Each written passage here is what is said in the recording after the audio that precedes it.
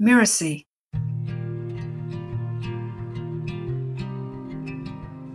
The day Lucia Zenteno arrived, everyone in the village was astonished. No one knew where she came from, yet they all saw that she was amazingly beautiful and that she brought thousands of dancing butterflies and brightly colored flowers on her skirts. She walked softly, yet with quiet dignity, her long, unbraided hair flowing behind her. A loyal iguana walked at her side. No one knew who she was, but they did know that nothing shone as brightly as Lucia Zenteno. Some people said that Lucia Zenteno outshone the sun. Others said that her glorious hair seemed to block out the light. Everyone felt a little afraid of someone so wonderful and yet so strange.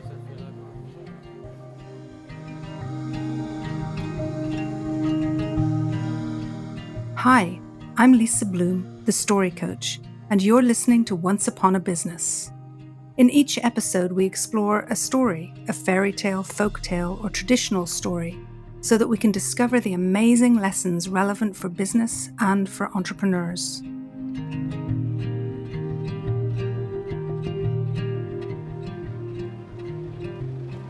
There used to be a river that ran by the town, almost the same river that runs by there now. And people said that when Lucia Zenteno went there to bathe, the river fell in love with her. The water rose from its bed and began to flow through her shining black hair. When Lucia finished bathing, she would sit by the river and comb out her hair with a comb made from the wood of the mesquite tree. And when she did, the water, the fishes, and the otters would flow out from her hair and return to the river once more. The old people of the village said that although Lucia was different from them, she should be honored and treated with respect. She understood the ways of nature, they said. But some people did not listen to the elders. They were afraid of Lucia's powers, which they did not understand, and so they refused to answer Lucia's greetings or offer their friendship. They called her cruel names and spied on her day and night. Lucia did not return the meanness of the people. She kept to herself and continued to walk with her head held high. Her quiet dignity angered some of the people. They whispered that Lucia must be trying to harm them. Some people became more afraid of Lucia, and so they treated her more cruelly. Finally, they drove her from the village. Lucia went down to the river one last time to say goodbye. As always, the water rose to greet her and began to flow through her glorious hair. But this time, when she tried to comb the river out of her hair, the river would not leave her. So when Lucia Zenteno left the village, the river and the fish and the otters went with her, leaving only a dry, winding riverbed, a serpent of sand where the water had been. Everyone saw that Lucia Zenteno was leaving and that the river, the fish, and the otters were leaving with her. The people were filled with despair. They'd never imagined that their beautiful river would ever leave them, no matter what they did. Where once there had been green trees and cool breezes, now no more rain fell, no birds sang, no otters played. The people and their animals suffered from thirst. People began to understand as never before how much the river, the fish, the otters, even the trees and birds had meant to the village. They began to understand how much the river had loved Lucia Zenteno. The elders said that everyone must search for Lucia and beg her forgiveness. Some people did not want to, they were too afraid. But when the drought continued, everyone finally agreed to follow the elders' advice, and so the whole village set out in search of Lucia. After many days of walking, the people found the iguana cave where Lucia had gone to seek refuge. Lucia was waiting for them, but they could not see her face. She had turned her back to the people. At first, no one dared say a word. Then 2 children called out, "Lucia, we have come to ask your forgiveness. Please have mercy on us and return our river." Lucia Zenteno turned and looked at the people. She saw their frightened, tired faces, and she felt compassion for them. At last she spoke. "I will ask the river to return to you," she said. "But just as the river gives water to all who are thirsty, no matter who they are, so you must learn to treat everyone with kindness, even those who seem different from you." The people remembered how they had treated Lucia, and they hung their heads in shame. Seeing that the people were truly sorry for what they had done, Lucia returned with them to the village and began to comb out her hair. She combed out the water, she combed out the fish, she combed out the otters, and she kept on combing until the river had returned once more to where it belonged. The people were overjoyed to have their river again. They poured water over themselves and over their animals. They jumped into the river and they laughed and cried with happiness. In all the excitement, no one noticed at first that Lucia had disappeared again. When the children asked the elders where she had gone, the elders replied that Lucia had not really left them. Though they would not be able to see her, she would always be there, guiding and protecting them, helping them to live with love and understanding in their hearts.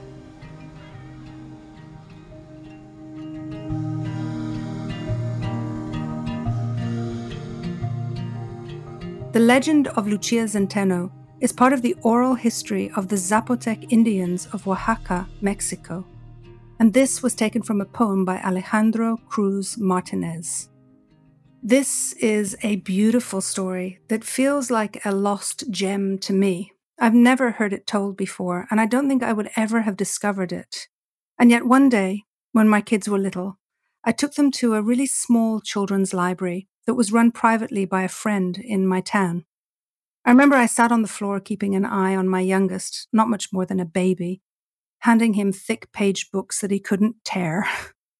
And in the moments when he was occupied, I scanned the shelves for treasures. That's when I found this beautiful book with gorgeous illustrations and such a special story. Later I searched for it and found that it was out of print, but I managed to buy it second-hand.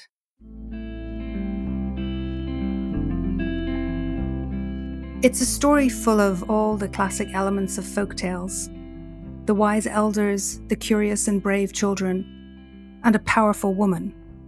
And the story holds a lot of fear. Villagers who fear what they don't understand, people who fear others who are different from them, and other people who fear powerful women. And the cruel ways that people can behave when they are motivated by fear. But this is not unfamiliar. In fact, I would suggest that these fears are no different to the fears we see every day and also in the business world. There are so many situations where people are excluded from opportunity because they're different, because they don't fit into the old boys club, because of the color of their skin.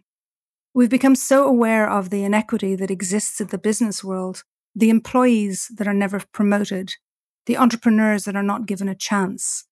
So this story, though it was created and shared generations ago and finally written down decades ago, it still rings true.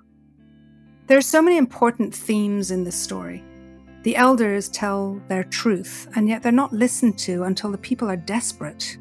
They need to be almost mad with thirst and frightened that the drought will never end before they're willing to ask for help and to go and find Lucia.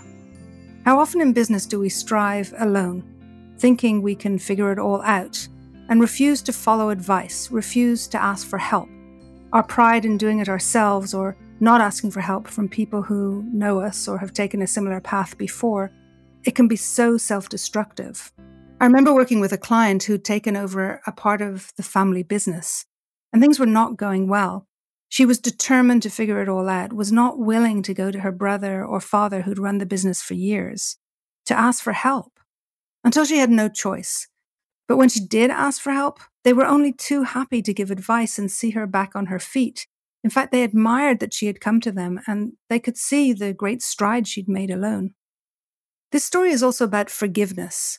When they find Lucia in the cave, the story goes, Lucia was waiting for them, but they could not see her face. She had turned her back to the people.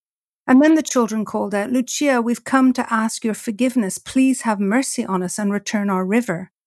She saw their frightened and tired faces, and she felt compassion for them.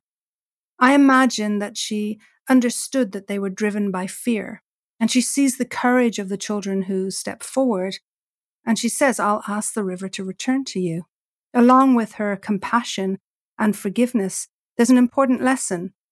It goes, but just as the river gives water to all who are thirsty, no matter who they are, so you must learn to treat everyone with kindness, even those who seem different from you. This reminds me of my father growing up in Ireland. He used to buy his newspaper every day from the same shop on his way home from work. And on Sunday mornings, he'd go in and he'd buy the Sunday papers and the comics for the kids. One day, when my father walked in, the shop owner was talking to a friend. He saw my dad, and he said to his friend, here's Sydney. You know, he's one of them, but he's all right. My father was shocked.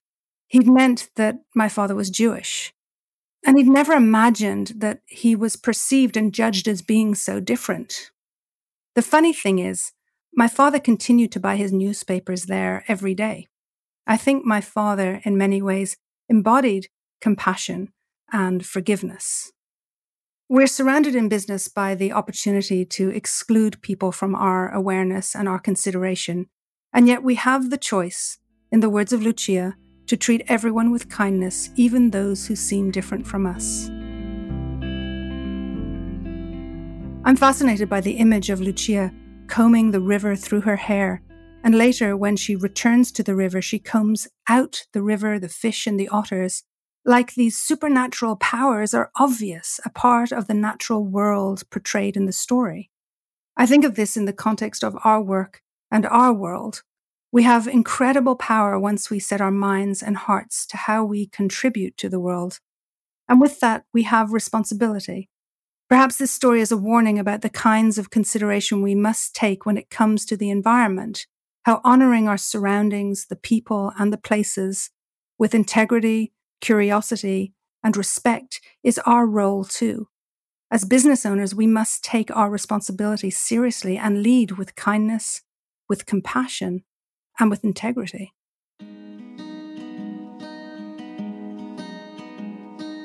I'm Lisa Bloom, and you've been listening to Once Upon a Business.